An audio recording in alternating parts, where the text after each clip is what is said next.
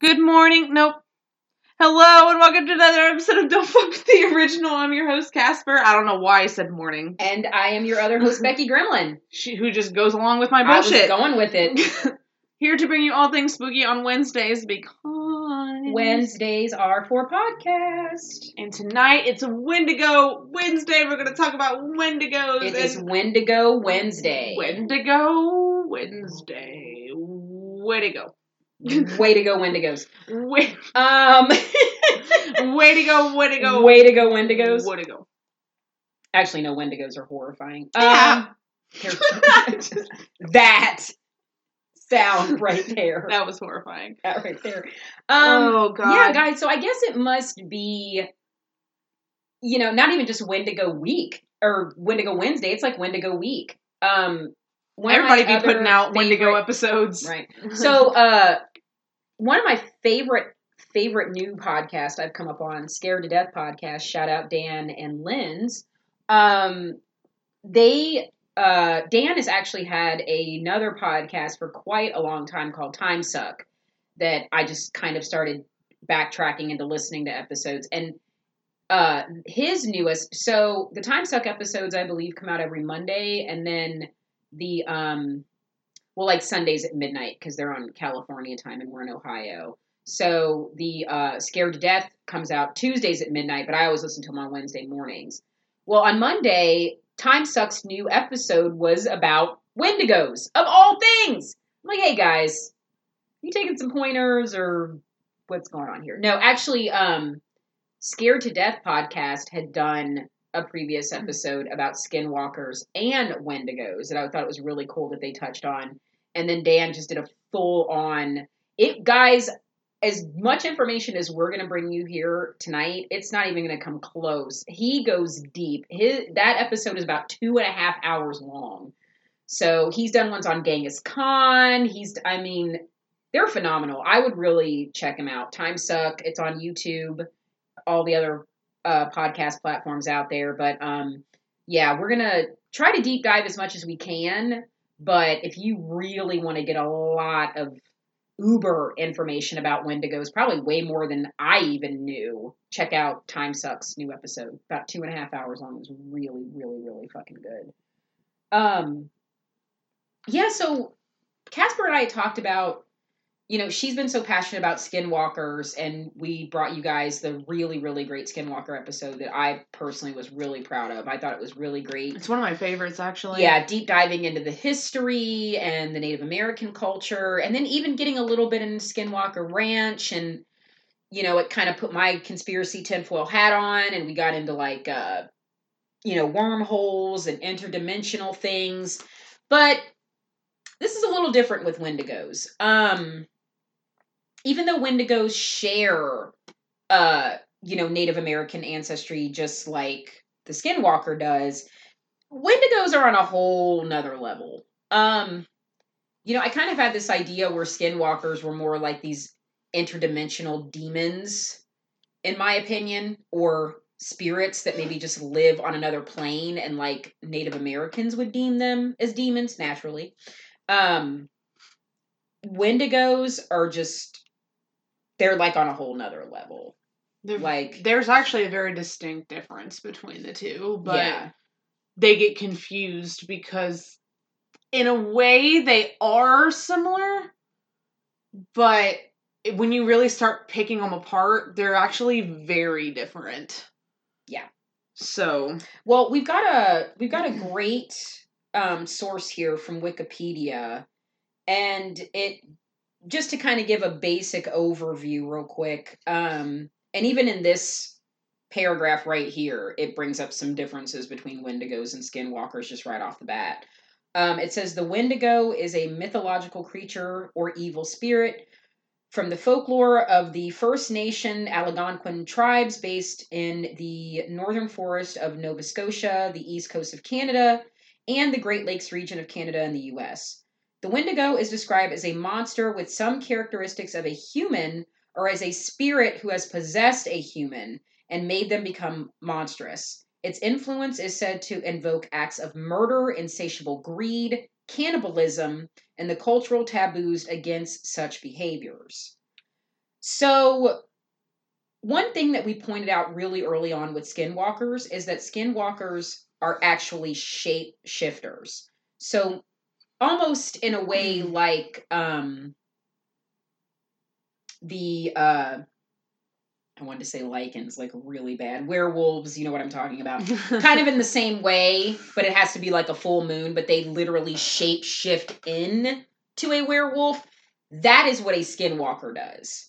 They actually like full on shapeshift into a skinwalker. And I think with how to rid a skinwalker, this is where I'll let Casper, because there's a way that you can do it. Didn't we get into like how you can actually, you don't actually have to kill the person themselves to rid them of the skinwalker, whereas Wendigos, it's basically a spirit that, it's like you're possessed basically. You're literally possessed by this demon Wendigo, and you just become one. You don't really shapeshift into one, you just become one.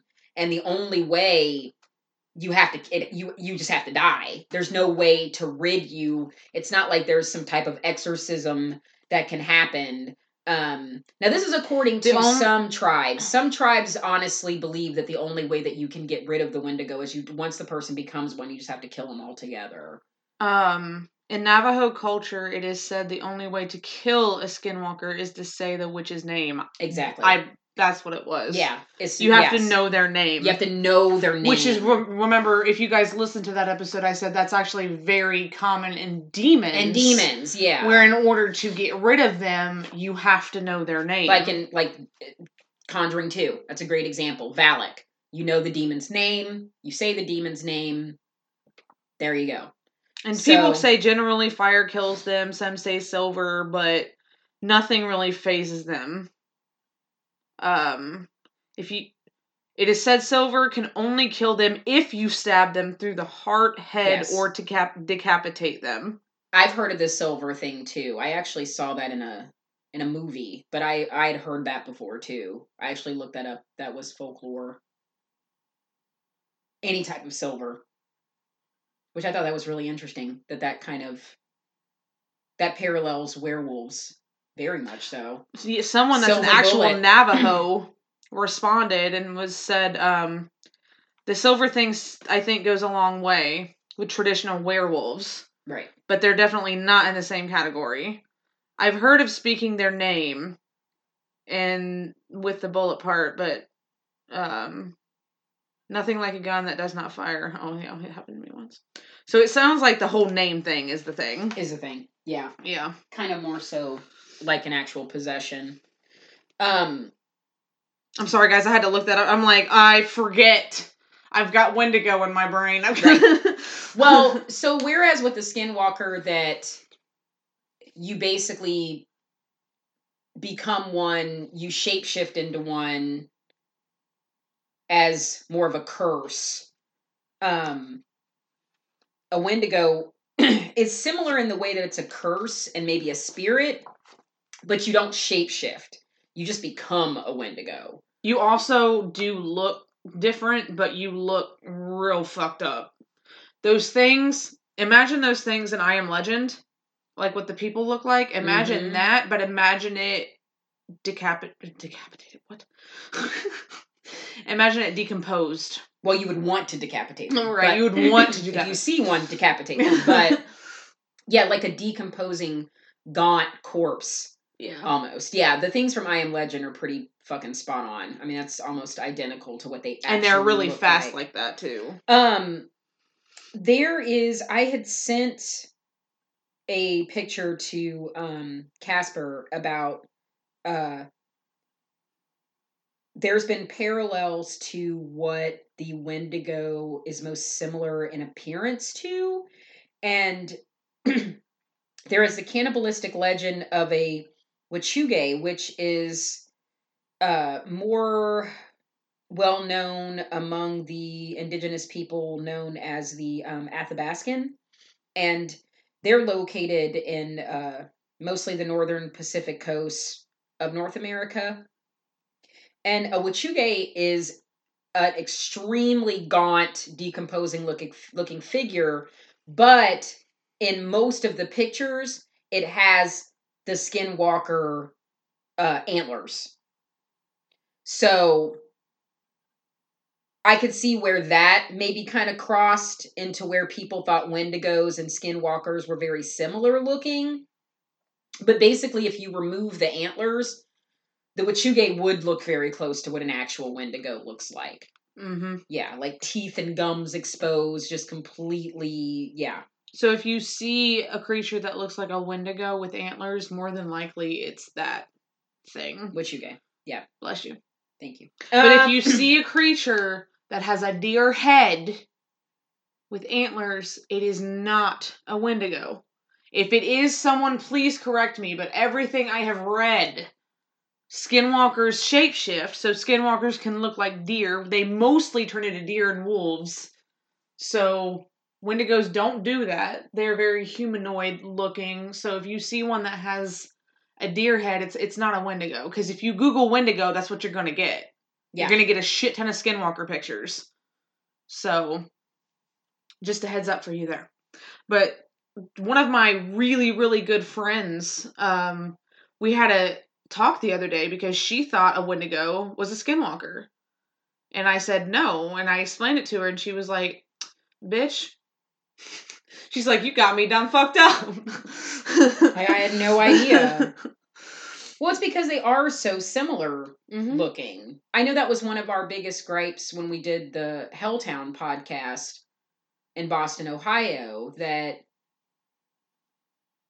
the kind of pseudo fake documentary movie we saw about there possibly being a Wendigo there, which is also something that had been rumored of being there. Unfortunately, even though they got the region right, because the Algonquin people are an indigenous tribe that's widespread throughout North America, but mainly they were around the northern U.S. region into southern parts of Canada. So in northern Ohio, there were Algonquin. So that would fit that Wendigo sightings would be in that area of Boston, Ohio, because that's close to where the Algonquin were. But unfortunately, in this pseudo documentary thing, which was actually produced in Canada, which is kind of like, guys, come on.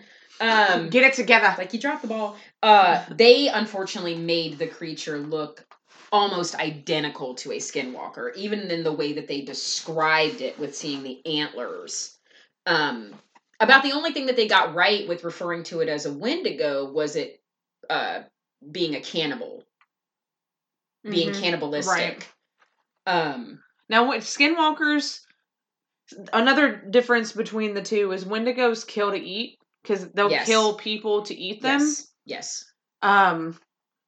Skinwalkers kill animals and people for sport. They don't need to eat it. They're fine. Like, they just do it because they can. Yeah. So that's another major difference between Wendigos them. actually have, like, an insatiable hunger. Like, it's never... Like, that was something that I thought was pretty spot on in the Helltown thing when they were talking about how the town of Boston, how the old residents were feeding it. And... Because that was something... That was basically how a lot of the folklore with the Wendigo happened in Algonquin, and even in other tribes that are similar. Like I know there's a Cree, the Ojibwa, and the Cree Nation also have adopted the Wendigo into their folklore as well. And it's kind of similar how in not only indigenous peoples, but even in Christianity and other belief forms that, especially way back when, obviously they couldn't Google it. Most of them were illiterate, didn't know. If there would be illness in the town that they couldn't explain, or famine, or the crops won't grow one season, instead of putting that to something that would have to do with nature or agriculturally, automatically it was a demon.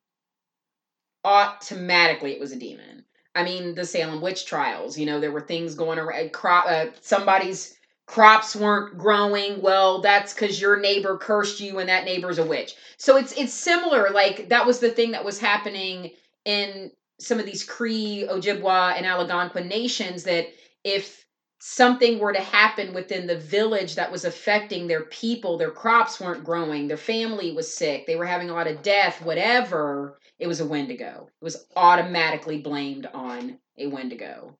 And even a family member could turn into a Wendigo. And that we'll go more into that story. I've got a great short story I want to read you guys from this book I got.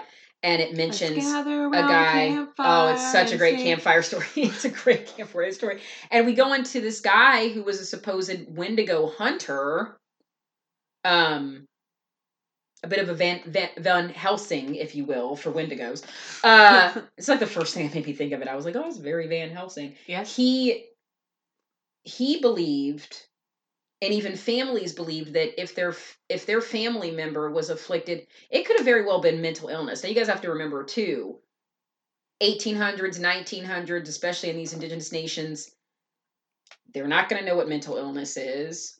And they could have somebody in their family that was schizophrenic, bipolar, manic episodes, biting people, and automatically they'll say, oh, nope, they're a Wendigo. Well, imagine not knowing what, especially schizophrenia. Imagine especially that. If you don't know what that is. God. In some cases of schizophrenia are really, really bad, especially if they're having a schizoid psychotic episode. You wouldn't literally think they were like going insane. Yeah, like you would be like, oh, they're a Wendigo. Yeah, they're crazy. Right. Because if you don't know what that is, like schizophrenia is fucking crazy. So it's really debilitating. It can be horribly debilitating, and rightly. Mm-hmm. If you did not know what it was, mm-hmm. certain tribes, groups, cults, religions, whatever you want to call it, you're a demon, you're a witch, you're a Wendigo, you're a whatever. So like, no, we're just schizophrenic over here. So it's interesting because that leads us to the next part of this Wikipedia page that states that this was actually.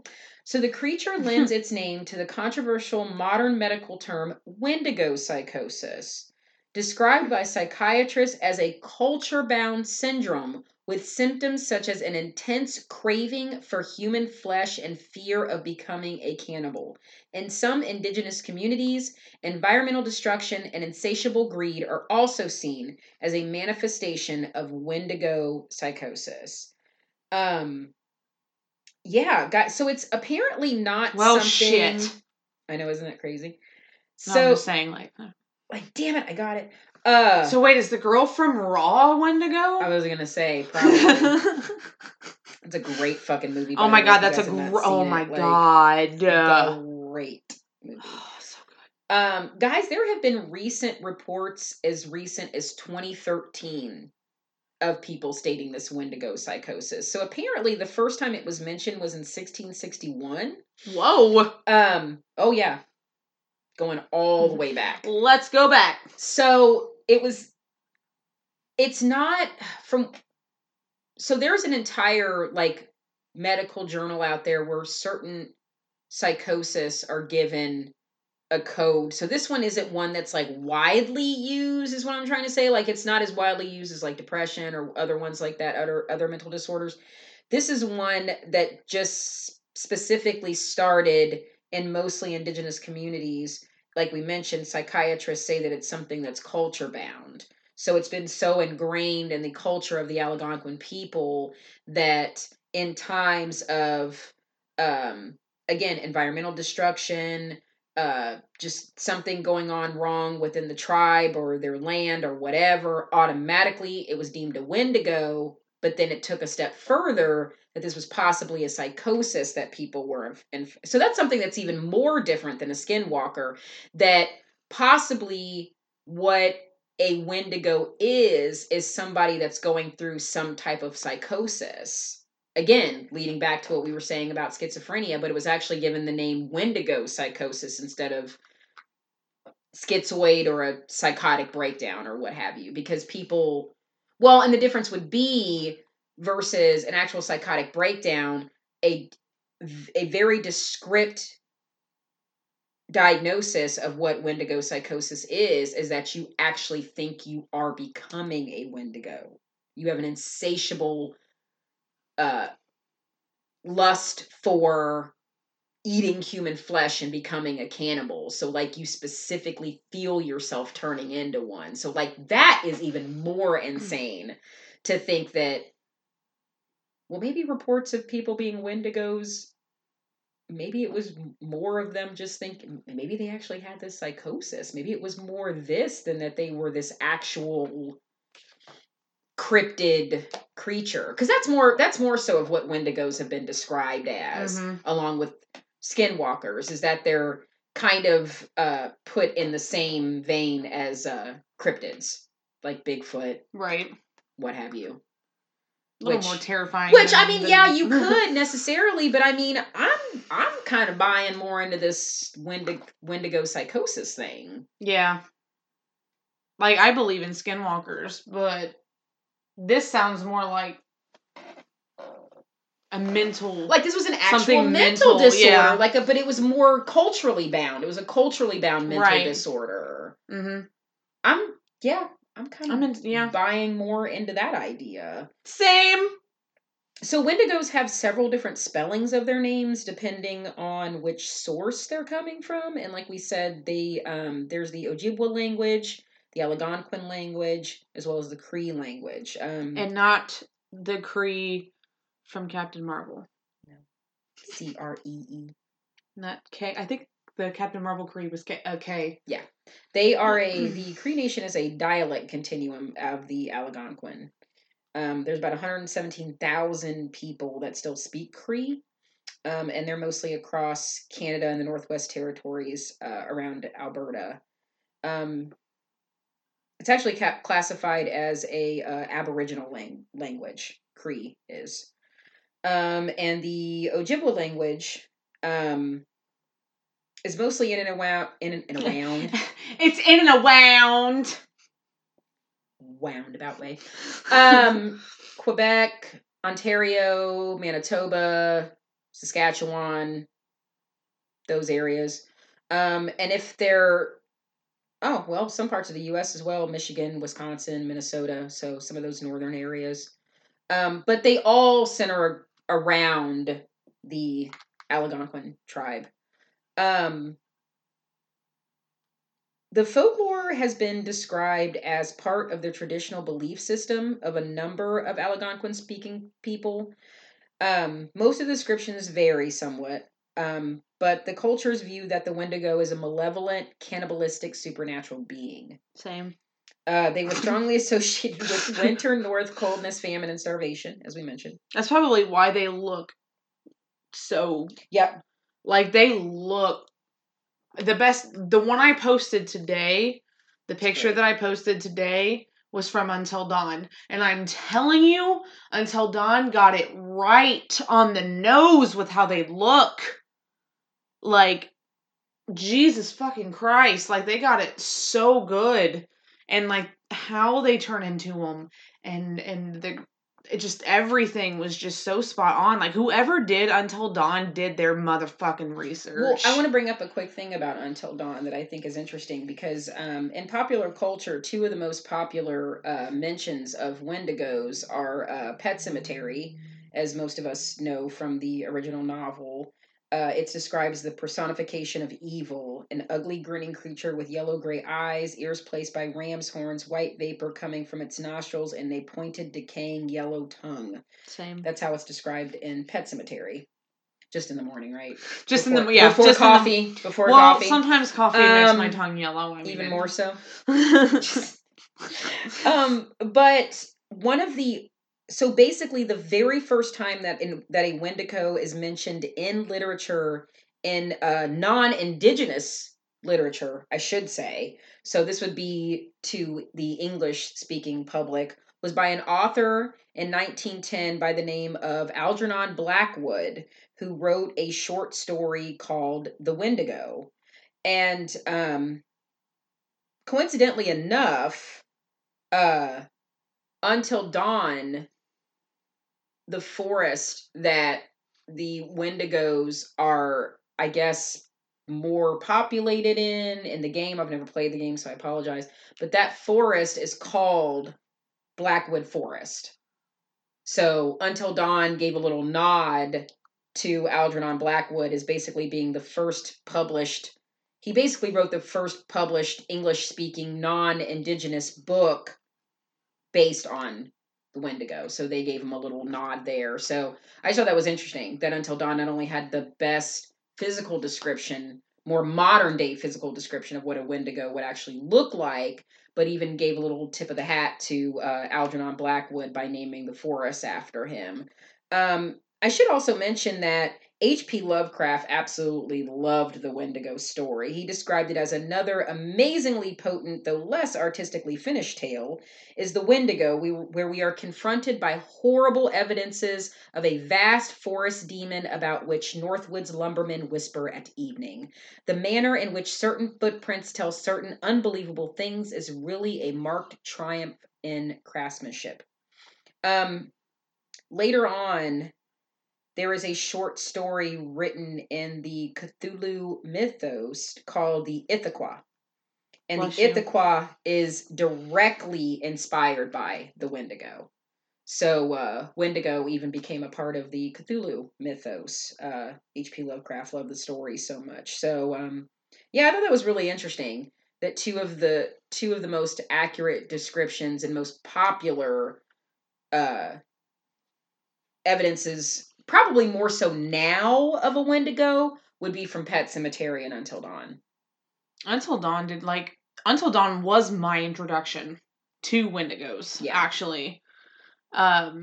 Because most of the beginning of the game, and if you guys are gamers, even if you're not gamers, I highly suggest watching someone play this because it's literally like a movie. Rami Malek is in it. Hayden Panettiere is in it.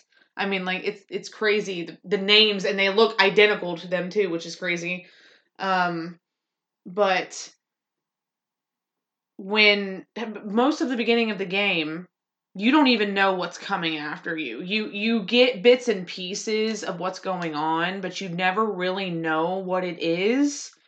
And so, like, literally halfway through the game, when you finally see one, I even remember I was like, what in the fucking hell shit was that? Because they're fast. They are so fast. And you see through their eyes a lot at first, which you can tell that they're very heat sensitive. They see movement. So if you're not moving, they can't see you.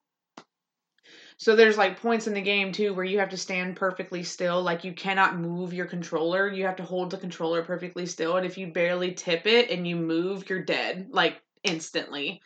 The game is choice based and it's very, very cool. Like I said, if you're not a gamer and you're kind of like, I would like to see this, there are plenty of playthroughs online. I highly suggest Markiplier. Markiplier is one of my personal favorites and he's actually from Cincinnati.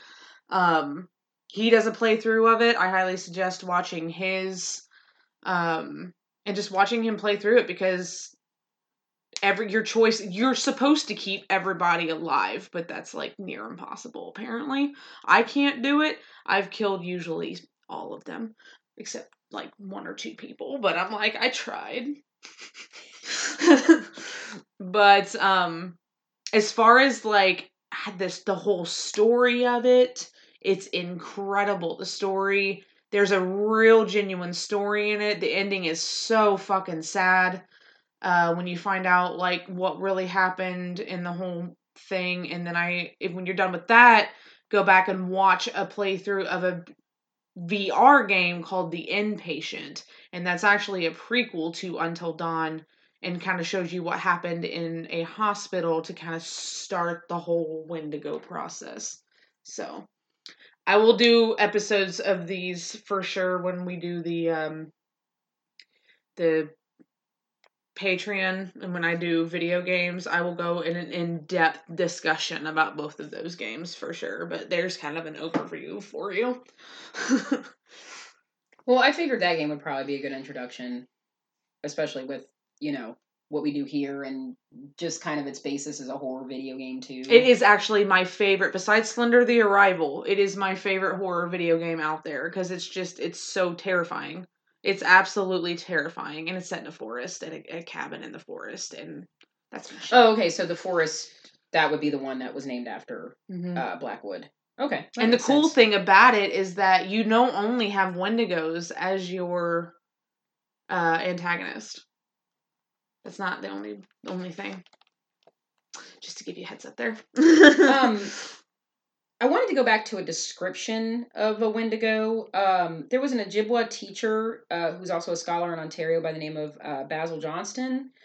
I think this is probably one of the best firsthand accounts of a Wendigo. He said that the Wendigo was gaunt to the point of emaciation. Its dissected skin, or dissected skin, pulled tightly over its bones, with its bones pushing out against its skin, its complexion the ash gray of death, and its eyes pushed back deep into their sockets. The Wendigo looked like a gaunt skeleton recently disinterred from the grave. What lips it had were tattered and bloody. Unclean and suffering from the suppuration of flesh, the Wendigo gave off a strange and eerie odor of decay and decomposition, of death and corruption. That's pretty legit. Yeah. That's why I said that's about as spot on as you were going to get from a first-hand account from someone who is Ojibwa, to give you a really, really accurate description of what they look like. So going back to some of the other tribes and their beliefs in Wendigos, so the most common belief is that humans overpowered by greed would turn into Wendigos, or ones that would have to resort to cannibalism to survive. It would kind of serve as a method to encourage cooperation and moderation. So not to eat too much, want too much. It was kind of a cautionary tale. Like, you could become a Wendigo if you did XYZ.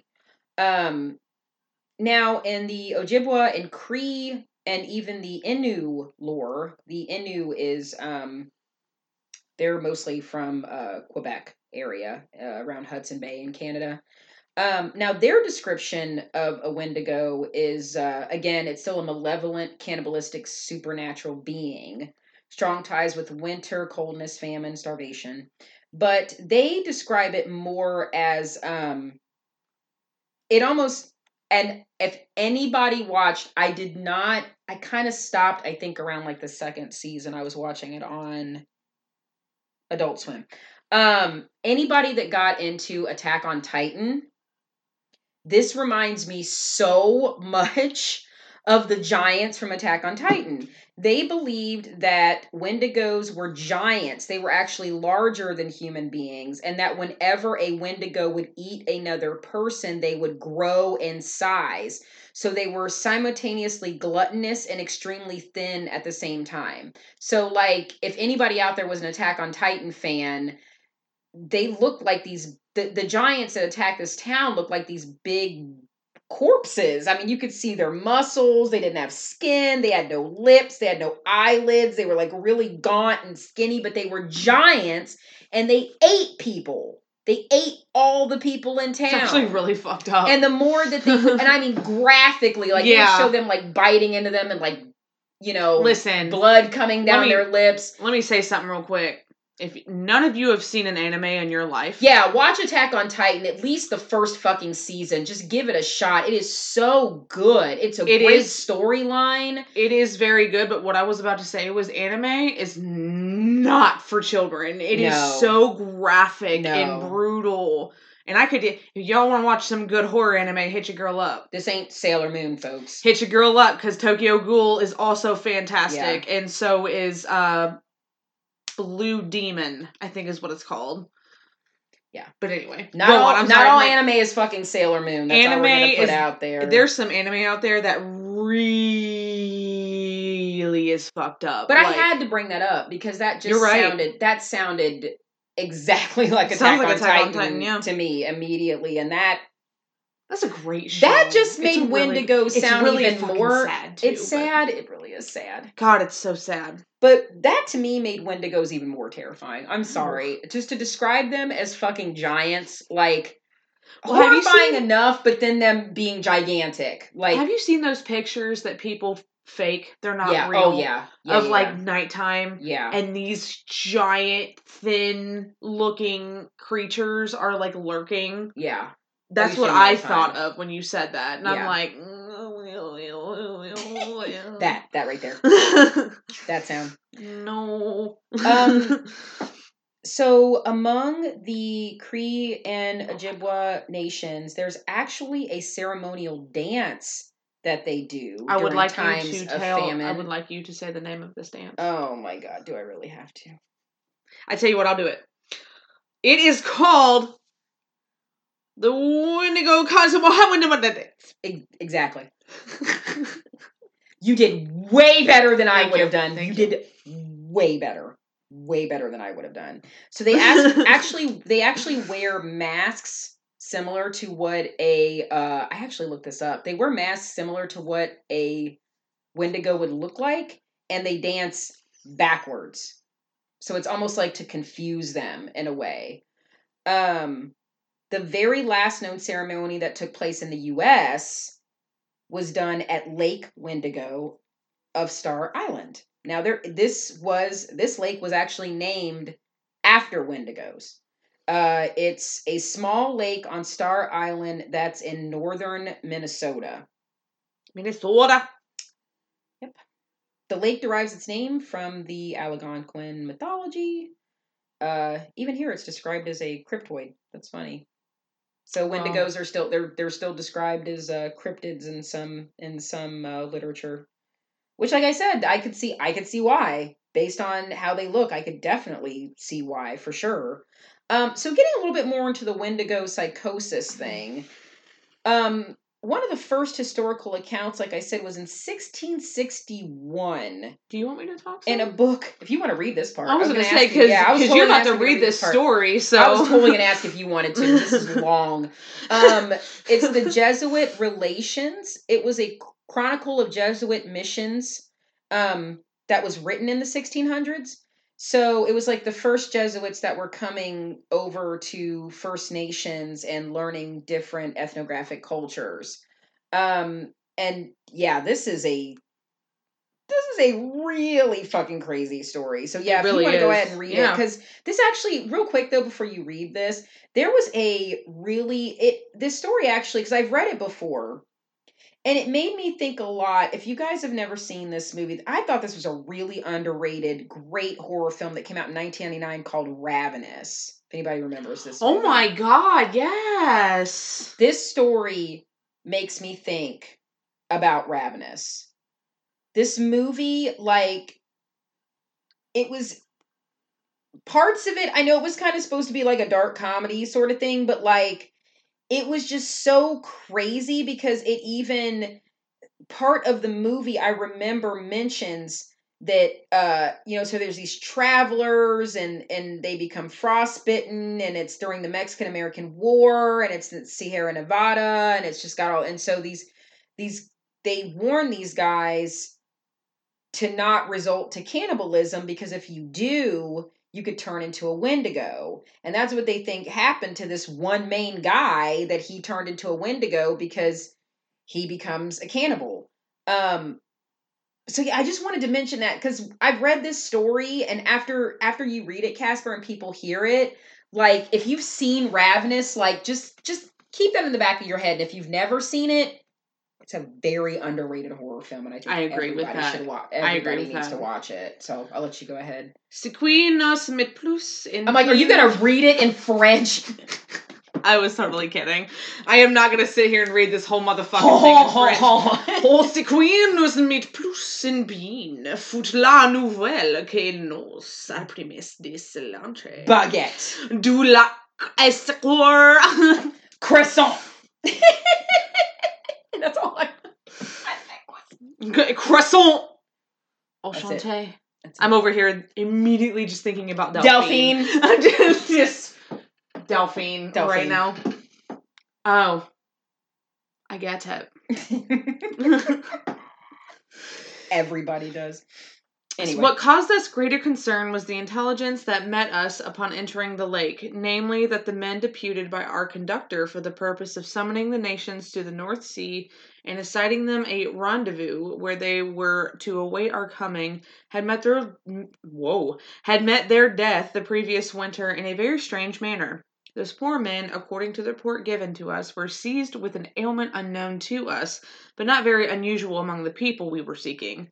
They were afflicted with neither lunacy, hypochondria, nor frenzy, but have a combination of all these species of disease which affect their imaginations and causes them a more than canine hunger. This makes them so ravenous for human flesh that they pounce upon women, children, and even upon men like veritable werewolves, and devour them voraciously, without being able to appease or glut their appetite, ever seeking fresh prey, and the more greedily the more they eat. This ailment attacked our deputies, and as death is the sole remedy among those simple people for checking such acts of murder, they were slain in order to stay the course of their madness. Y'all, woo.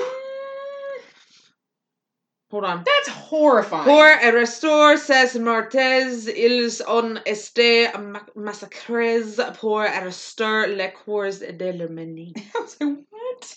I just had to read some of that in French. That was probably terrible, but we apologize to I'm definitely better in reading Spanish than I am French. French is a different accent that I'm terrible at, and I can't really read Spanish because I can't roll my tongue. I can roll my tongue. I can roll my tongue with Spanish, but I can't do French because it's super, super throaty. It's very throaty. So one of the more famous cases of Wendigo psychosis reported involved a Plains Cree trapper from Alberta named Swift Runner. During the winter of 1878, Swift Runner and his family were starving, and his eldest son died. 25 miles away from emergency food supplies at Hudson Bay's company post, he butchered and ate his wife and 5 remaining Listen. How hungry, though? Mm-hmm. You killed and ate your wife and then your 5 remaining children. That close to food supplies. Given that he resorted to cannibalism so near food supplies that he killed and consumed the remains of all those present, it was revealed that he was not a case of pure cannibalism as a last resort to avoid starvation, but rather a man with Wendigo psychosis. He eventually confessed and was executed by authorities at Fort Saskatchewan. Another well-known case involving Wendigo psychosis was that of Jack Fiddler, an Ojibwe chief medicine man known for his powers at defeating Wendigos. In some cases, this entailed killing people with Wendigo psychosis as a result. In 1907, him and his brother were arrested by the Canadian authorities for homicide. He committed suicide, but Joseph was tried and sentenced to life in prison.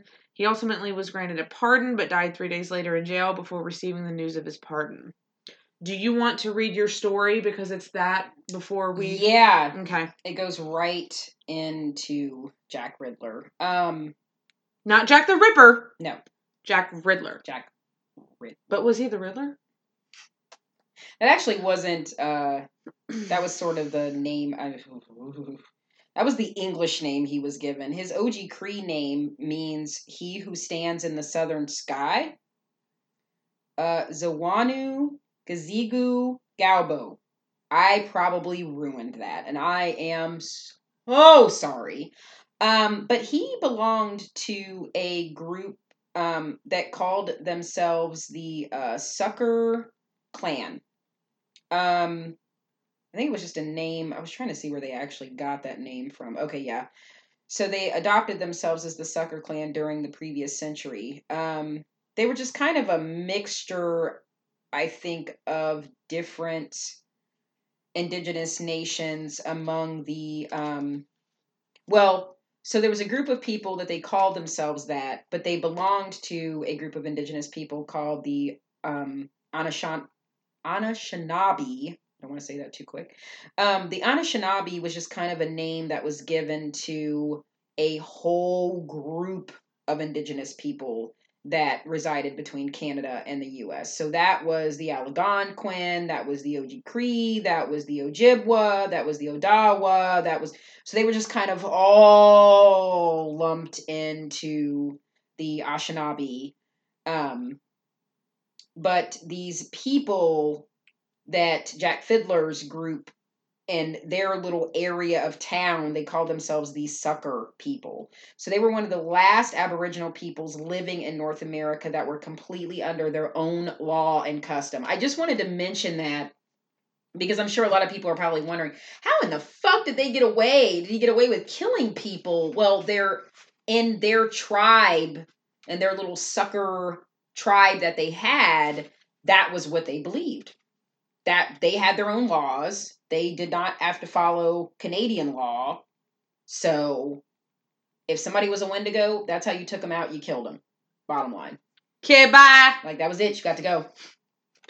You got to go. So this is a really great book that I got called Monsters of the Midwest: True Tales of Bigfoot, Werewolves, and Other Legendary Creatures. When you found the book, did you go, oh? I did.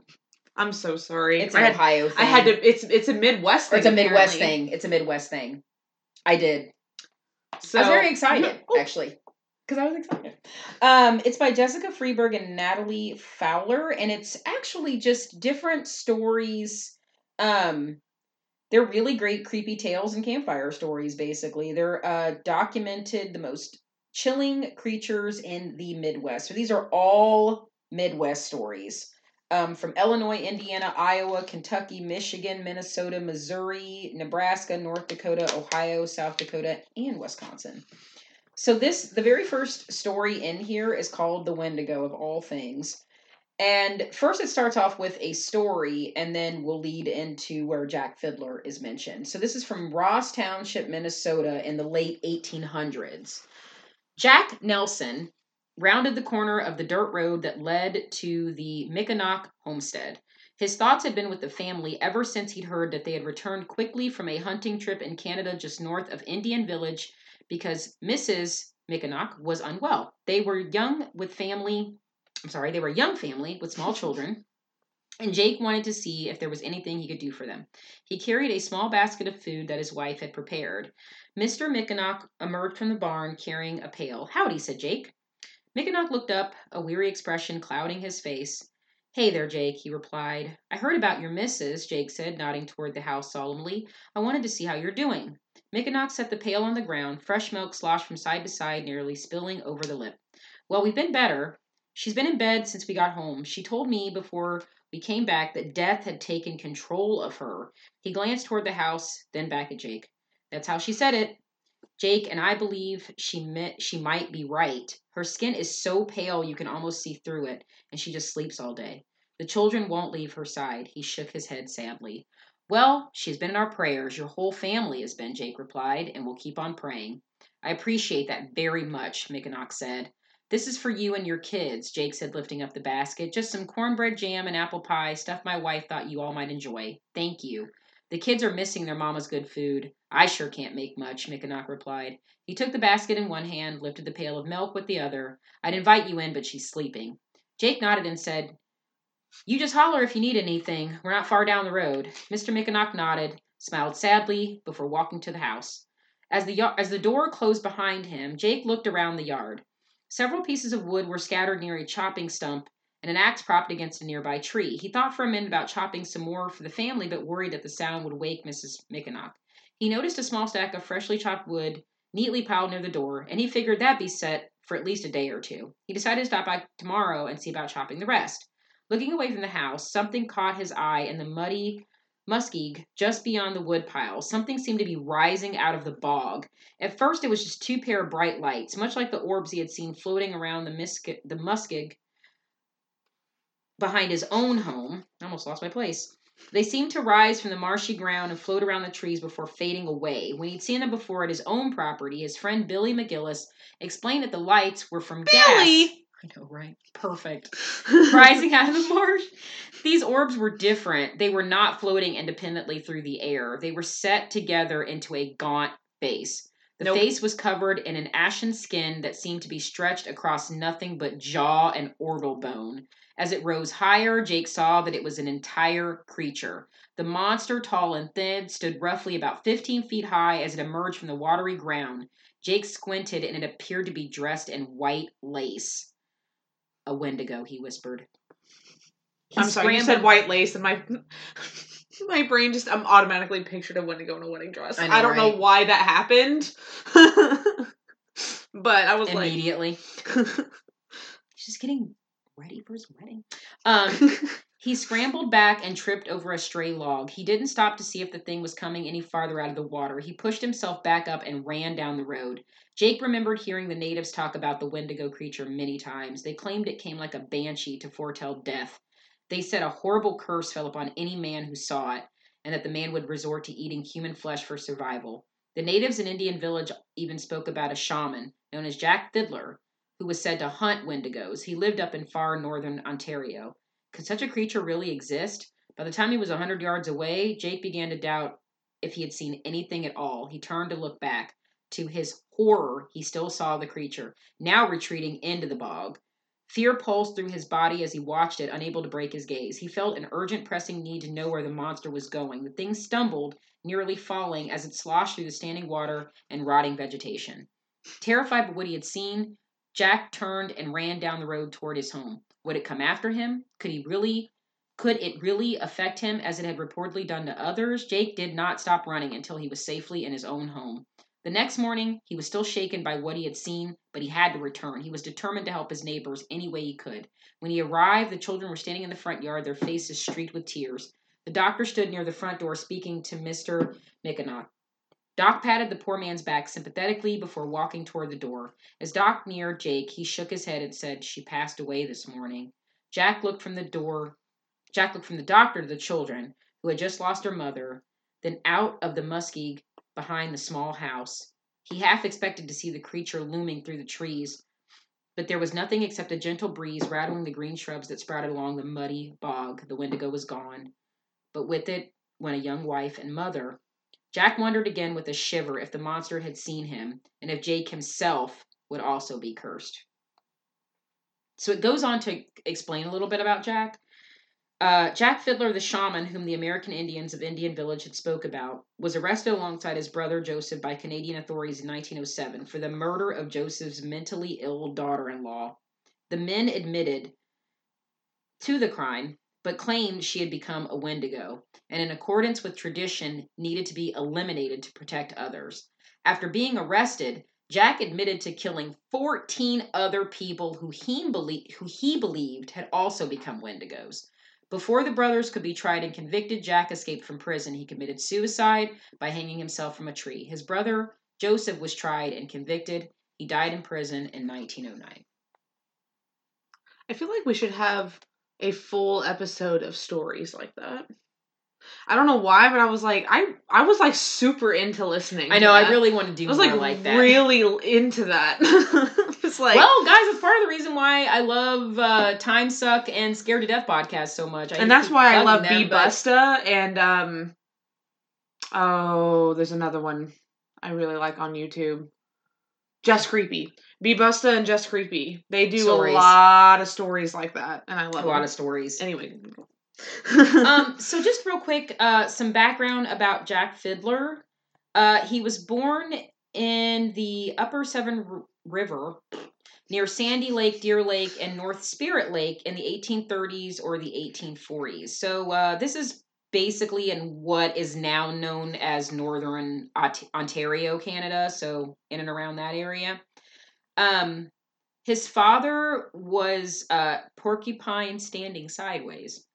That is literally how the name is translated. He was a mysterious figure from the East who was adopted into the Sucker clan during the previous century and was a respected political and spiritual leader. Well, fun fact, do you know how Indians used to name their kids?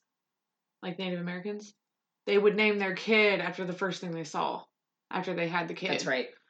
So that's why when you said that, I slightly giggled, because I was like, oh my god, this person saw a porcupine standing sideways. Well, he who stands in the southern sky was how Jack Fiddler got his name, so... the Suckers were not the only group in the area, and they were allied by the Pelican and Sturgeon clans who also had contact with the Cranes as well. So this was all these different clans that were of the Anishinaabe language, which was a Cree dialect. But again, all of them basically belonged to the Algonquin. So his family was a part of the fur trade. Up until the 1860s, the number of fur-bearing animals had increased, and Jack Fiddler, ended up emerging as one of the leaders by being basically such a great fur trapper. Him and his brother also became prominent leaders, and Jack was I guess polygamy was also very common there as well. He had 13 kids amongst 5 of his wives. So when his father, like we mentioned, was a spiritual leader, also known as a shaman. So Jack followed in his footsteps and became a shaman. And more importantly to people in that region, Jack was one of few that had allegedly defeated a Wendigo. In his lifetime, again, like we mentioned, he had claimed to defeat up to 14 of them. Apparently, some were sent against his people by enemy shamans, and other were members of his own band who were taken with an insatiable, incurable desire to eat human flesh. In some cases, the Wendigo, him or herself, would ask to be euthanized, and according to necessary rites. Fiddler's own brother was killed after supposedly turning into a Wendigo when he desired to resort to cannibalism when food ran out on a trading expedition. HBC traders and Crees and missionaries were well aware of the Wendigo legend, though they often explained it as mental illness. So again, that's when we were talking about missionaries. The 1661 story that Casper read about Jesuit missionaries encountering Wendigos, that was around the time that they really didn't know what they were, and it was more believed that it possibly could have been a mental illness. And again, this Wendigo psychosis. I feel the more we're reading into this, the more I'm leaning a lot towards that. Well, so what brings us to the story of ultimately his arrest was in 1907. There had been rumors going around, and it actually had come from one of Jack Fiddler's own in-laws, that he had killed his own daughter-in-law, which everyone in the town believed was mentally ill, but that he believed had become a Wendigo. And once it left the town and reached the Mounties, the Northwest Mounted Police visited Island Lake to question Jack and his brother Joseph. That was the first time that they had ever seen white people. Ever. So the elder brothers were charged with murdering Joseph's daughter-in-law the year before. They were held at Norway House, which was in Lake Winnipeg in Manitoba. And while they were held there to await trial, newspapers all across Canada sensationalized the story. They called it devil worship. Of course they did. They just basically vilified Jack Fiddler and said he was this crazy, murderous devil worshiper that killed a bunch of people. Why is it always that we always resort to devil worshippers? Because white people didn't know what it was. That's true. When white people don't know what it is, it's devil. It's evil and it's the devil. It's automatically evil and That's devil. Actually very true. Very, very fucking accurate. The Salem witch trials. Shall we go on? There's like so many examples. Yeah, that was just one. That was literally just one. So this was early 1907. By September 30th, Jack escaped captivity. He was actually on a walk. They had let him take a walk outside, and he escaped from captors, and he was found nearby the next day hanging from a tree. His brother did go to trial, testified that his daughter-in-law was killed because she was in deep pain and an incurable sickness, according to a custom of people that were not aware of Canadian law. So when pressed with the issue, Angus Ray, who was actually an eyewitness to the murder, admitted that it was a belief among his people that Jack and Joseph were the ones who were usually asked to euthanize very sick people and prevent Wendigos. So even if people hadn't become Wendigos, it was thought that if they were sick in any way, shape, or form, kill them before they're even given a chance to turn into a Wendigo. Otherwise, they could attack their family and the whole village. Despite unreliable testimony and pleas from missionaries, Joseph was convicted and sentenced to death. Further appeals secured his release, but the order came 3 days after his death, 2 years later in 1909.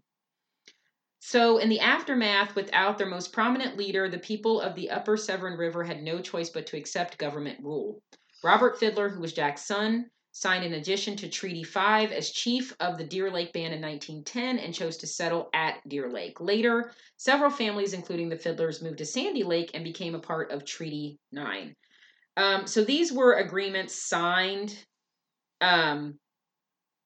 between the Algonquin and Cree communities to the Crown that basically just gave Canada and the province of Ontario government jurisdiction over them now. So they were no longer allowed to live under their own Indigenous laws. They were forced to live under Canadian law after this. Like, they had no choice. That was Jack Fiddler's story was pretty much the final straw to where they said no longer can Indigenous people live under their own rules and laws anymore. Like, they have we got problems. Because like we were saying, you know, it was mentioned that 14 of these people, that these were from enemy tribes. So who's to know if these were just people trying to set people up to be murdered and calling them Wendigos. Right. And again, people who hadn't even turned into quote unquote Wendigos yet. They were just sick and possibly mentally ill and showing these symptoms that they were very, very, very mentally sick. But nope, we're not even going to give him a chance because... You can't just go around killing people. And that's basically what he did. 14 people. One of them was his own daughter-in-law. And everybody was... They were like, well, you know, we're fine with this because his father was held in such high regard within the tribe for so many years as being this very powerful political leader and shaman that when he followed in his father's footsteps... Everybody in the tribe and the clan just went right along with whatever he said. And if he said, this is how you get rid of Wendigos, and they're a Wendigo, then people just, he was law. The only law that they knew. Do you know what he did? So.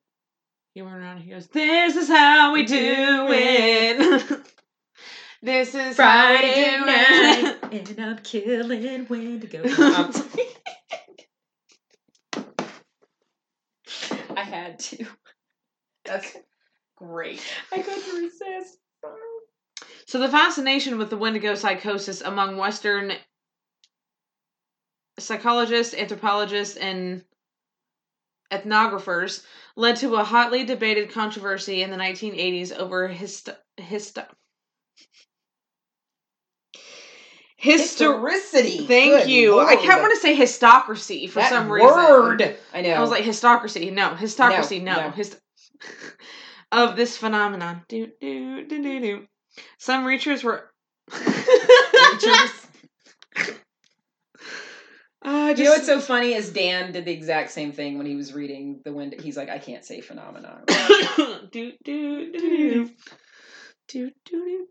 Some researchers argued that essentially Wendigo psychosis was a fabrication, the result of naive anthropologists got it, taking stories related to them at face value without observation. Others have pointed to a number of credible eyewitnesses' accounts, both by Algonquins and others, as evidence that Wendigo psychosis was a factual historical phenomenon. Every fucking time. The frequency of Wendigo psychosis cases decreased sharply in the 20th century as Boreal Algonquin people came into greater and greater contact with European ideologies and more sedentary, less rural... That is a really hard word for me. More sedentary, less rural lifestyle. Thank you. I'm done. I can't read. Why did that sound like, can you feel? I can't. So one quick thing I did want to mention too, because I thought this was absolutely amazing and didn't know anything about this until Dan mentioned it. And it's actually right here in the Wikipedia. The Wendigo appears in American comic book published by Marvel. Created by writer Steve Englehart and artist Herb Trimpe, the monster is the result of a curse that afflicts those who commit acts of cannibalism in parts of Canada. The Wendigo first appeared in Incredible Hulk number 162, which came out in April of 1973, and the Wendigo was fighting the Incredible Hulk. The Wendigo returned to fight again in the later issue of Incredible Hulk in October of 1974, in which Wolverine made his first ever comic book appearance. Thought that was pretty fucking cool. Fun fucking fact, bitch. So Incredible Hulk number 181, where Wolverine makes his first ever comic book appearance in October of 1974, also features a Wendigo coming back to fight the Incredible Hulk. That's kind of dope. I'm into that. That's pretty fucking amazing. I did not know that at all. I thought that was pretty fucking incredible. Yeah, so like we mentioned, there were cases of Wendigo psychosis going, literally going as far back as the 1600s to all the way up until there was actually a report in March of 2013 of someone believing that they had Wendigo psychosis. Maybe you just want to eat people. Did Jeffrey Dahmer have Wendigo psychosis? I know, right? Maybe you just want to eat people. Maybe you're just Hannibal, you know? I've heard it tastes like pork.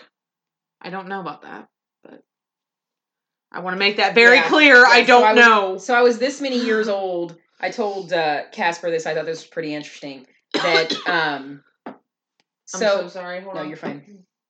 Oh, I got it together. So I thought it was really interesting that I would always see Chianti in wine aisles. And anybody that's a Silence of the Lambs fan, you see Chianti. You know where that comes from. Fava beans, Chianti. We don't. So I was like this many years old when I found out why specifically Dr. Hannibal Lecter picked Chianti as a wine pairing to human flesh. If you look up Chianti and what meat that wine pairing goes to, it's to pork. Yeah.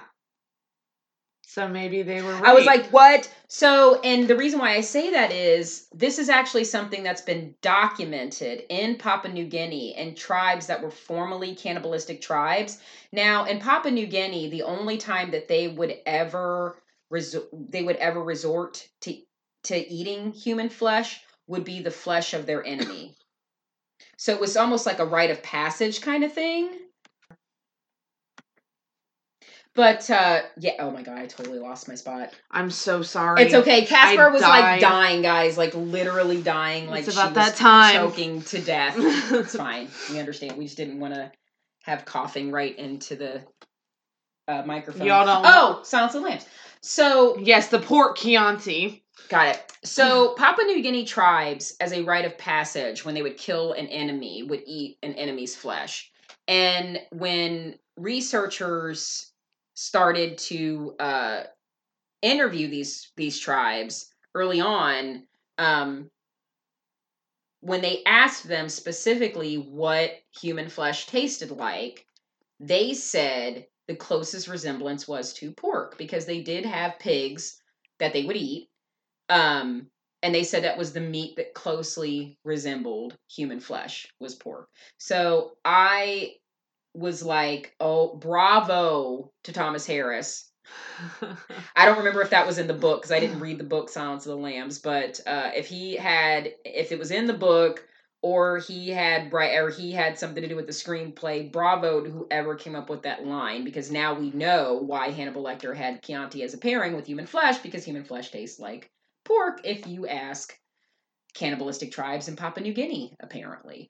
Me and my roommate were watching the first episode of Hannibal yesterday, and I've seen the first season, but I don't remember it very well. I don't remember it well either, and I hate that. I really need to go back and watch it, because that show was incredible. When they reference it in Call of Chucky, he's like, oh, I can't believe they canceled that show. But she was like, I would rather die than resort to cannibalism, and I said, bitch, I wouldn't. Look. Like, I'm gonna be straight up right now, and no one take me to the fucking mental hospital for this shit. I have Wendigo psychosis. If it was literally between life and death, I would eat a person. Yeah, I mean, like, I'm sorry, not sorry. The Donner family. I'm a dominant person. I would be like, where's the submissive person? You gotta die. Was it the football team that crashed into the Alps? The plane that crashed and Alive, and they. I mean, you do what you got to do, or if get an axe or something and chop off. Now, I'm not saying I'm not going to resort to some terminus. I mean, I might. We might get some terminus shit. Just saying. No. I mean, honestly, if it got that bad, if we were in a post-apocalyptic world where food was literally scarce, yeah, it might happen. But there were, I mean, that's kind of indicative. If anybody watched the movie, I think it was the movie Hannibal. It was the prequel, so it gave you the backstory of Hannibal Lecter and how he grew up, and his family faced mass starvation and famine. And when you go through, I mean, anybody who has ever lived through that would have a better understanding. I mean, when you're literally starving, this isn't like, oh, I'm starving and there's a McDonald's right around the corner, and you've got food in your house, but you just don't want to fucking make it. That is not starving. No. That is, you literally have nothing. Like, you have nothing. The cupboards are bare. You're old Mother Hubbard, like, goddamn it. Like, you have nothing. Like, you're literally fucking nothing. That is starving. And, yeah, I mean, you've got to feed your family. You've got to feed yourself. What else are you going to do? So, it becomes a means of survival. I totally get it. When you are facing survival, you are literally brought down to your bare basic instincts at that point. You need food, water, shelter. Like, you need your basic things to stay alive. There is no rationale there. That's thrown out the fucking window. Your whole entire body, mentally and physically, because this is an actual thing, you can look it up. Mentally and physically, your entire body will switch into survival mode. And all you are worried about is staying alive by any means necessary. So yeah, I totally get that. That's why I'm like, I know how I would go, and my brain would be like, well.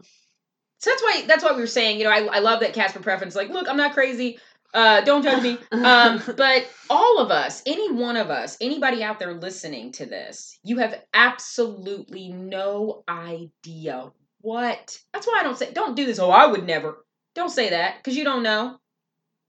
You don't know. You don't have a clue what you would do. I just know that when I get real hungry, even just now, when I get hungry, I get hangry. Look, I'm hypoglycemic, so hangry, no. So I'm like, bitch, I ain't got nothing. It's hangry. Hypoglycemics, y'all out there listening, you know. It ain't hangry. It goes from hangry you literally turn into a Wendigo. To bitch, I literally turn into a goddamn Wendigo. To bitch, I will slit your throat over a Snickers. You better hand it over right the fuck now. My blood sugar is low! Like, I turn into a Wendigo. Like, for real. It's not a hangry. Like, blood sugar low, Wendigo. I did not mean for that. Oh my God. I did not mean for that to rhyme either. Blood sugar low, Wendigo. So does every hypoglycemic have Wendigo psychosis? I mean, like, a little bit. I think you might have figured it out. A little bit. We're not eating people. Just peanut butter. I'm really glad, though, because, I don't want to be eaten. No. By anything. No. Well. I mean. All the lesbians just laughed. I got it. Well, all the lesbians and queer folk. All the lesbians laughed. All the queers were like, hee hee hee. They're like half, like we're like half. We're half. I love how we just talked about Wendigos and we literally just flat out were like cannibalism. Segued into cannibalism and then a lesbian joke. Seriously though, watch Raw. I can't even say it. Watch Raw. Watch Raw. Watch Raw. Raw is a great movie. Raw is fantastic. Raw is great. Very of course, Silence of the Lambs, Hannibal. I would hope anybody has seen Raw. I mean, you never Silence of the Lambs yet, but hey, Stranger Things. Watch Ravenous. Yeah, for the love of God, watch Ravenous. I think I'm gonna have to give that a watch again myself. It's been a very, very long time since I've seen that. If you haven't, play Until Dawn. If you don't have a console, watch it. Watch a playthrough. And YouTube. Also, get on YouTube. Like I said, Markiplier, great. He's fantastic when he's scared. And in The Inpatient, Patient is the prequel to Until Dawn. So do not watch or play Inpatient first. Make sure you watch Until Dawn first. Otherwise, Inpatient won't make much sense to you. But yeah, Inpatient is also VR, so it's gonna look a lot different. I played that shit in VR, and let me tell you how scary that was. A lot of games. I feel like a lot of games like that in VR would be absolutely horrifying. Like, you're literally playing in a hospital where Wendigos take over. Like, you're there. Like, your mind, because VR, like, puts you there, like, you're there.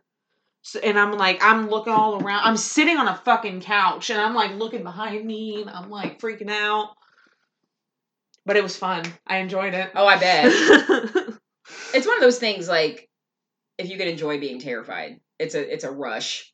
But I'm the weirdo who's like, I'm going to play this horror video. Shuts my door, closes, turns off all the lights. Turn the lights out. Puts on my headphones, turns it up, and I'm like, scare me, bitch. Like, let's get this. Let's do it.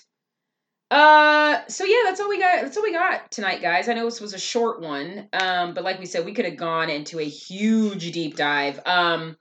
Please, guys, give Time Suck and Scared to Death podcast a follow. And if you really, really, I cannot stress enough how great Dan Cummins did with his research about Wendigos on the Time Suck episode. And he did probably just as bad of a job with pronunciations as I did.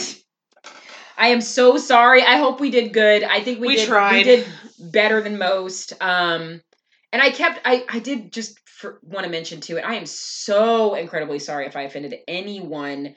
It's Algonquin. I have a really hard time with saying Algonquin, and I think a lot of people do that, and it's Algonquin. I am so sorry to any First Nation people out there. I did not mean to offend whatsoever. I highly respect you guys so much. Same. Yeah, the Wendigo story is incredible to me. I am just as obsessed now with Wendigos as Casper is with Skinwalkers, and I think more and more now for me, I think I'm pretty set that, in my opinion, Skinwalkers are interdimensional demons, and Wendigos is a mental disorder. I'm really starting to believe that. I firmly believe that this Wendigo psychosis thing is a real thing. And R.I.P. to the innocent people that Jack Fiddler murdered. Because that's pretty fucked up. That was a really, really, really fucked up story. I agree with everything you just said. Yeah. Innocent people, as far as I'm concerned. And it kind of is one of those things, I just want to say in closing, it's kind of one of those things where you really don't like to see other cultures, specifically indigenous cultures, have parts of their culture ripped away from them. You know, these are things that are so steeped. I'm very big, and a lot of this with me has to do with being third generation descendant from a slave, that your culture is, as long as your culture isn't steeped in racism, your culture is important, and your history is important, and to know your history and your culture and embedded in it is so deeply important. And unfortunately, especially in slavery, it's almost impossible to trace a lot of that back because it was wiped away. And a lot of different, you know, you see it sometimes in Asian cultures where they've become so Americanized that, like in Japan, there's a McDonald's on every corner, but you have to go to a museum to learn about the samurai. And that is something very powerful to their culture. So that's what I'm saying. There's just a lot of, so whereas I agree with Canadian law stepping in and putting a stop to that, because if that would have gone on, I believe a lot more innocent people would have been murdered in the name of this very severe mental disorder and several others. But it does kind of make you think, like, you know, they were forced to sign their culture away, and they had no choice but to give in to the government and have their culture, quote unquote, whitewashed in a way, because it happens. But I mean, that's a story for another day. I just wanted to bring that up because that sat with me for a long time, that happens a lot. It's very unfortunate how a lot of cultures that are misunderstood are wiped out because white men no like. Basically doesn't understand and it. And white Christian no like and no understand. So it's immediately demonized and wiped away. But again, I am in no way, shape, or form speaking up for Jack Fiddler and saying what he did was right.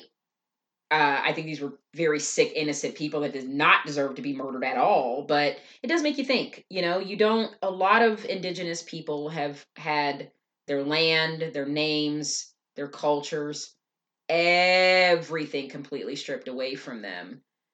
And it's kind of like, at what cost, you know? So, yeah, that's one reason why I'm super into Native American stuff. Oh, yeah, me too. I'm Cherokee, and unfortunately, I didn't get a lot because I'm pretty far down, but my grandmother's great-grandfather was a chief.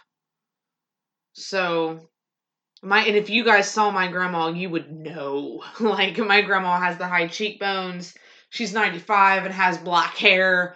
I mean, not hair on her body. The woman doesn't even have eyebrows. So when I first, went to my grandma's house, and as I got older, seeing all the Native American stuff around her house got me thinking. And then that's why I have dream catchers. That's why I love anything to do with Native American culture, which is probably another reason why I'm so obsessed with skinwalkers, because Native American culture, even though it's not my tribe, still. But it's just stuff like that fascinates me. Just don't wear headdresses. Don't culturally appropriate. Don't be a Karen.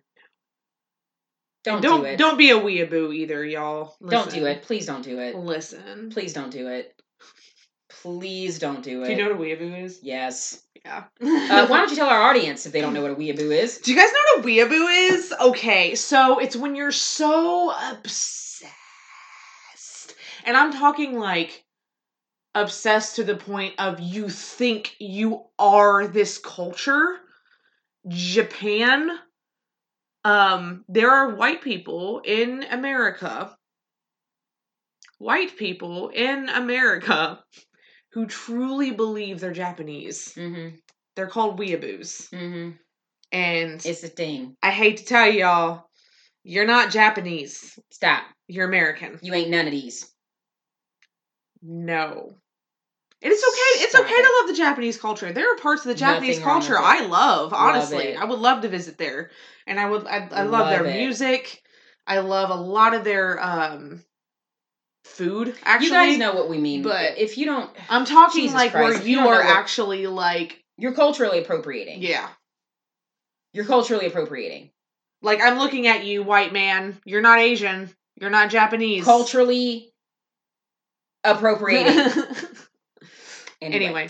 So next week, the Winchester Mansion. I'm excited to do this one. I am really legit. I have been obsessed. Yes. Obsessed with this story for fucking years. It's so fascinating. Oh my God. Do not go watch the movie Winchester. No, please don't. No. If you want to watch something, watch the Ghost Adventures episode on it. I was so disappointed. Because the Ghost Adventures episode Please watch the Ghost good. Adventures episode. Yeah, it's amazing. And definitely one day we will be going. This place is on the bucket list. Faux show. Have to go. The history is just too much. It's too much. It's steeped in so much, and I'm fascinated with her and the whole house and the lore behind it and everything, and I'm so excited. So excited next week, guys. Yep. To talk about that. Hells yeah. Oh, I also wanted to mention, guys, real quick, if you guys didn't already know, we did an amazing podcast with Don't Go Out There podcast. It's up now everywhere on all the platforms. We talked about Child's Play 2. It was so much fun. We love those guys, and we had an absolute blast, and we cannot wait to collab with them again. But guys, give Don't Go Out There podcast a follow if you haven't already. Give them a listen if you haven't already. And like we said, our episode with them about Child's Play 2 is up now on all the platforms, so definitely give that a listen. Not to mention, they are really nice guys. They are awesome. Really nice guys. So much fun. So much fun. All right, guys, a word from our sponsor. Calm your body down. That was amazing. One of these days, though, we're seriously going to have to record you doing that, just in case you get, like, laryngitis. Knock on wood. Not that it's ever going to happen. But I just have this, like, thing. I'm like, oh, my God, what if one day she, like, absolutely cannot do it? And we're just going to have to be like, play. You know, the fact that happened, like, 2 or 3 episodes in, and I just kept going with it every episode, that little jingle. We love it. Everybody loves it. So I have gained quite a few new followers over the last couple weeks, and I really want to thank everybody for that. You're welcome. Thank you.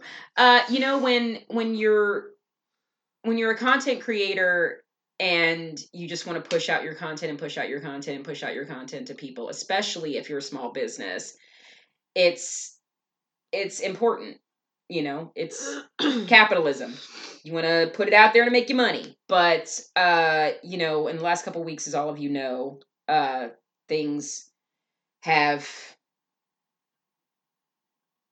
been more at the forefront than bath bombs. So I appreciate you guys. I really appreciate you guys, the new followers that I have, and the continued support that I've had from the original followers of the new content and kind of the new way that we've been changing the page for the company. But we're still bringing you bath products. We've still got our bath bombs. We've still got the body creams. We've still got the bath scrubs. Everything is still on Etsy. And again, I really want to push this because you guys still have a couple weeks to do this. June 30th is the end of the DFWTO coupon code. After June 30th, it is gone. So 50% off on everything. Please use up that code because there will not be any other sales going on until the holiday. No more after this. But we'll still have the free body cream with every purchase, free shipping with every purchase. All information about the company is on the calmyourbodydown.com website, and there is a link to the Etsy page on there where you can buy everything that's available. And that's it. And thank you again. Calm your body down. I also want to make another special announcement because I haven't even told Casper about this yet. Before we end here, guys.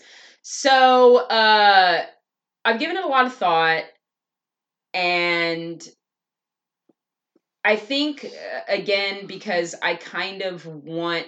Now, for the Calm Your Body Down page, I do still want to bring a lot of important content to the cause, because as a Black-owned business, being a Black queer female, it is very important for me to really use that platform for this, for Black Lives. But I think I know what you're about to say.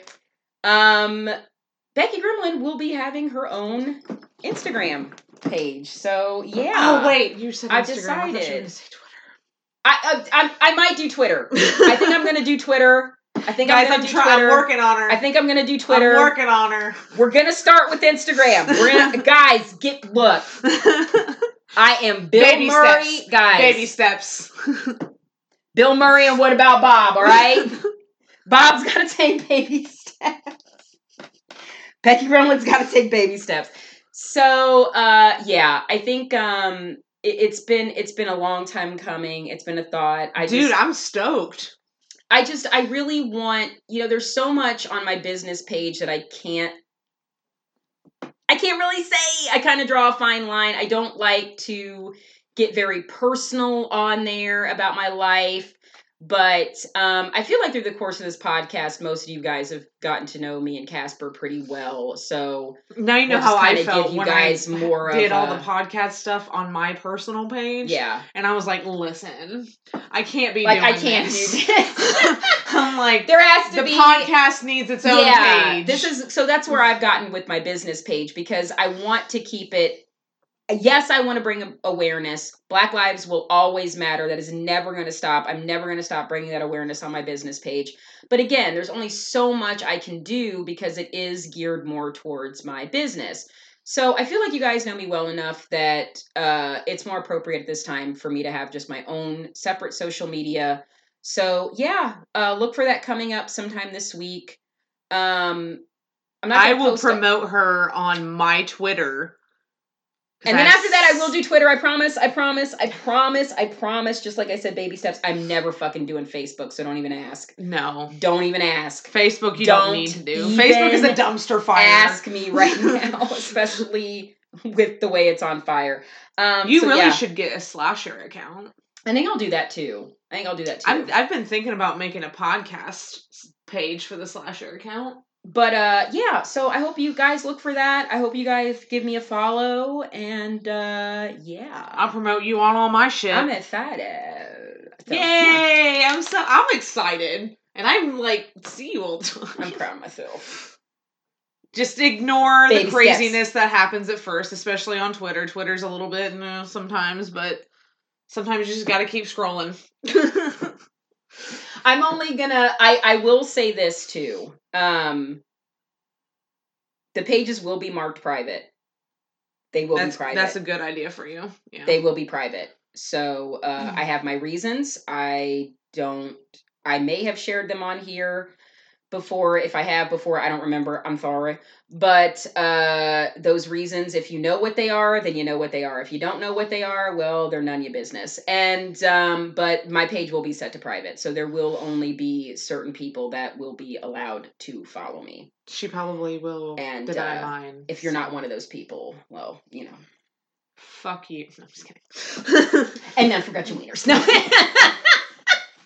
If you guys do want to follow the podcast on social media, please give us a follow on Facebook, Instagram, and Twitter. Make sure you spell it out with the apostrophe, or you will not find us. We have been getting a lot more Twitter followers lately. We're getting close to 1,400, which is really fucking cool. Damn. Thanks, Twitter. So thank you guys. Also, thank you for my 7,000 followers.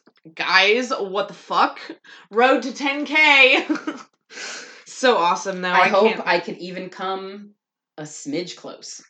I don't know if I get on Twitter, I might. I was going to say, I'm very active on Twitter. I like, probably very, would be, very as active. much as I love horror stuff, and as similar as I think the two of us will be on Twitter. Oh, honey, I will get all of my close horror family. I'll be like, yo, listen. Go get her. Your grandma's got a Twitter page. Because I already know Larry, Sarah, Carl, Mason, Oh my God, too spooky. I can't. I'll sit here and like name 7,000. There's a lot. Mindy, so many of them. And all the ones that are listening to this are probably like, oh my God, these are But anyway, so if you guys want to give us a follow on social media, go do that and be watching for me. I'll post as soon as Becky's Instagram page comes out. I will post a link to it so you can go follow her. And we are on Podcast Player, Podcast Addicts, Podbean, Castbox, and Podcast Addict? Is that the only one we didn't say? Spotify, Castbox, Podcast Player, Podcast Addicts, and Podbean. Podbean! I don't know what I... Didn't want to forget Podbean. Also, we've reached 2,100 followers on Podbean. I'm still, like, shocked as to how this is happening, but you guys are amazing. We love you. So appreciative. We will be getting merch and all that stuff out eventually. Corona decided to put a nice swing in that, but it will come. So thank you guys for supporting. Thank you guys for staying with us. We love you, and we'll see you next week at the Winchester House. Not actually there, because that would be really cool, though. I mean, but we'll start a GoFundMe right now if y'all want to give us money to go. So, no. So, Wendigos. Okay, guys, we'll see you next week. Bye. Bye.